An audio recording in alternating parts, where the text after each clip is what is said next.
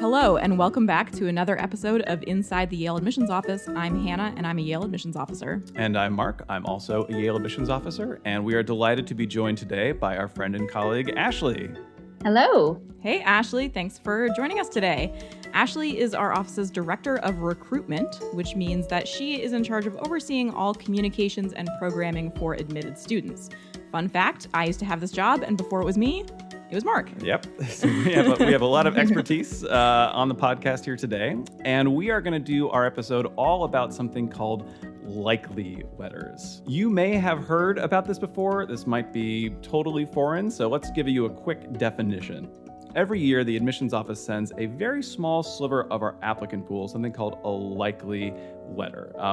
It's a very, very small part of our work, but we have seen a lot of questions about these things, a lot of misperceptions about them out in the internet world. So we thought we should tell you a little bit about what they're all about and set the record straight for you. Yes, this is for you applying to college subreddit. We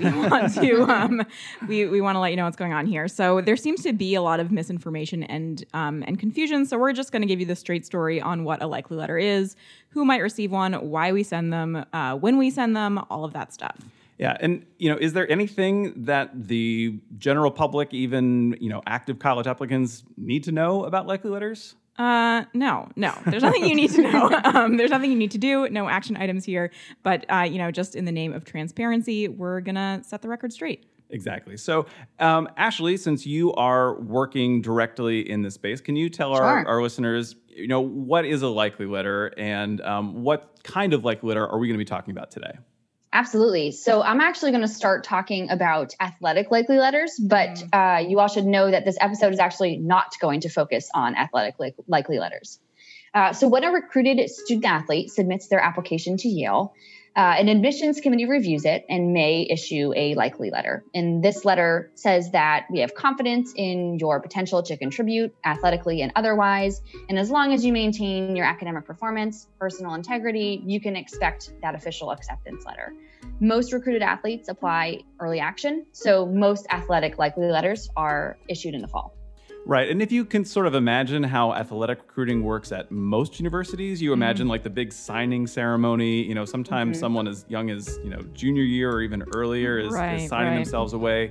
Yale and the Ivy League, we don't do that, right? And to be clear, the admissions process is exactly the same for our recruited student athletes as it is for everybody else. The league, and the Ivy League is an athletic conference, has agreed that one way that we can recruit students is by issuing a likely letter, which is not an official offer of admission, but it is a tool essentially to help our athletic teams recruit those students. Right. But those are not the kinds of likely letters we want to talk about with you today. We also send additional likely letters in our regular decision round.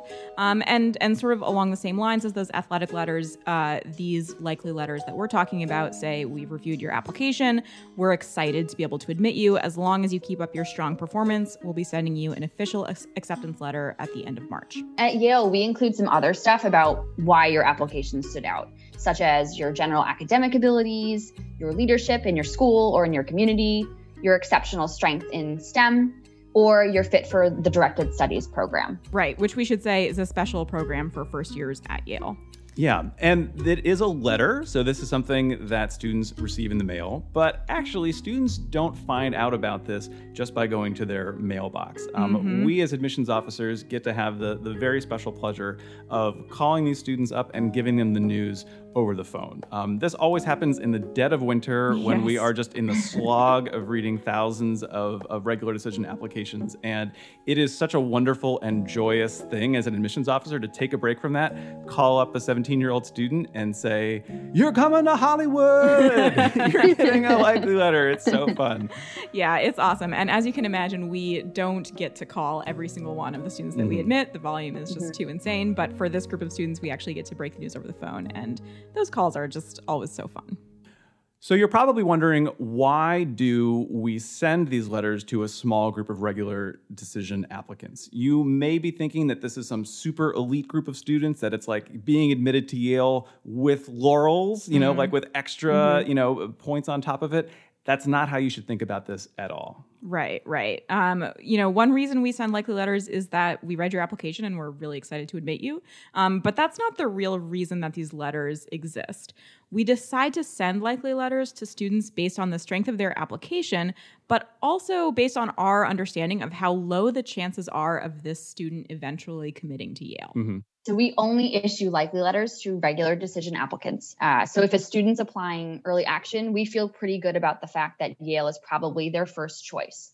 If an applicant is applying regular decision, they may have applied somewhere else early, or there's a good chance that they're just going to have so many compelling college options to choose from in April. And in the name of transparency, we'll say there's no set number of these that we give out in any given year, but it tends to be around 200 or so, of the 2,300 or so total offers of admission that we will send out in a given year. And they are almost all going to go to applicants with backgrounds or profiles that we think that are peer institutions. And by the way, that's sort of higher ed speak for competitors. Think the other schools that tend to admit, great students like we do.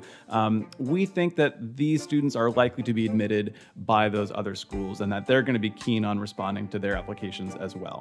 Right. And what that means to us is that they might therefore yield at Yale at a lower rate. We are not saying that these students are stronger than any others. This is a bit of strategy on our part. This is the admissions office kind of trying to think 2 steps ahead. Mm-hmm. And if we send a student a likely letter, we're basically predicting 3 things.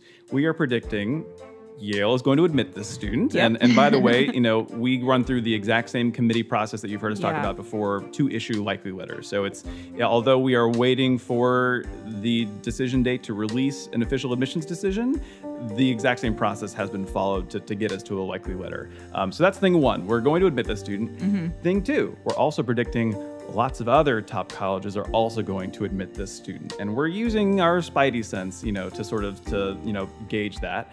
We're also predicting number 3, that since we want the student to come to Yale, they might benefit from some extra time doing some comparison shopping. We think, let's give them the news a little bit early, so there's not a mad rush for the student's attention in April. And by the way, there is this concept in some admissions offices of yield protecting, where schools would avoid admitting students that they think are unlikely to yield.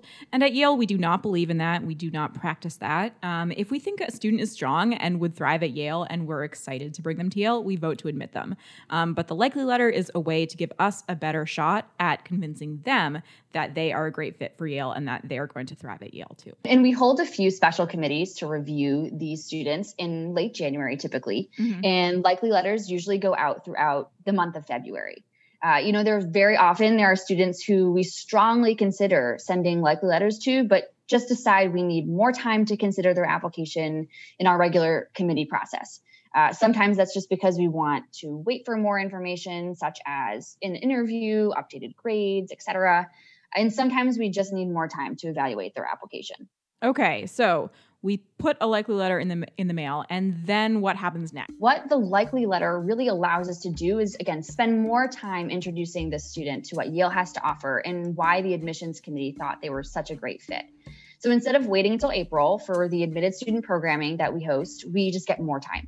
Usually this centers around conversations with current students. We have a great group of current Yaleys with similar interests that are eager to reach out to you and help you get excited about Yale. Yeah, and also, by the way, for the subset of students who receive a STEM likely letter, we have a special on-campus event. This year, of course, it's virtual. That serves as an introduction to studying science, engineering, or math at Yale. All right. So, Ashley, help us combat some common misconceptions about likely letters. Okay. So this is one that we see sometimes. If, say, my friend and I both got into Yale or X school, but she got a likely letter and I didn't, does that mean that her application was stronger, or that she's a better person, or that her admissions officer likes her more than me? Nope. If you got admitted to Yale, regardless of your application round or when you found out, your application is extremely strong. What determines if you get a likely letter is more about us than it is about you. Mm-hmm. If we feel like we're going to need more time to convince you just how awesome Yale is, that's when we'll send a likely letter. Yeah, and by the way, trust us, your admissions officer is super excited to welcome you to Yale, likely letter or not. Yes. And I'll say, sometimes we sort of get those predictions wrong. I mean, sometimes we imagine, maybe this student is not that keen on Yale, they're going to need extra time. That's actually the best thing when it happens. And we call up a student and we say, we want to give you extra time. And they say, I want to commit right now. Yes, Yale's my number one choice. Right. We say, well, awesome, wonderful. Thanks for that. I guess we guessed wrong on that part, but delighted that you got the news a little early. Yeah, exactly. It's a win-win. Another misconception that we sometimes see is, if I didn't get a likely letter, that means I'm not getting accepted, right? Also not true. So of the 2,000 plus students admitted to Yale each year, less than 10% receive likely letters. Remember, there is no action item associated with this. I had no idea what a likely letter was until I started working as a Yale admissions officer. Same here. I had never heard of it. It had not affected my understanding of the undergraduate student life or the admissions process when I was a Yale student. So it certainly shouldn't be entering into your mind as an applicant. But now you know a little bit more about it. Yeah, absolutely. Likely letters can be an exciting surprise for applicants in February, but most applicants don't get them. If you do get one, by the way, all of the current director of recruitment at Yale and former directors of recruitment at Yale want you to take advantage of the opportunity to spend more time getting to know the school, find out why it could be a good fit for you, and make use of the resources that we provide you.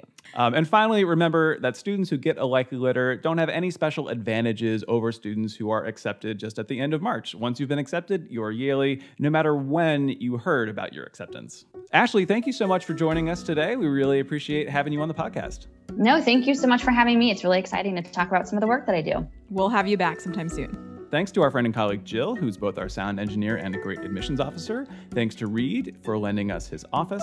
Thanks to former admissions officer Andrew Brick Johnson, who composes our music. You should check him out at andrewbrickjohnson.com. If you have comments or an idea for an episode, drop us a line at yaleadmissionspodcast@gmail.com.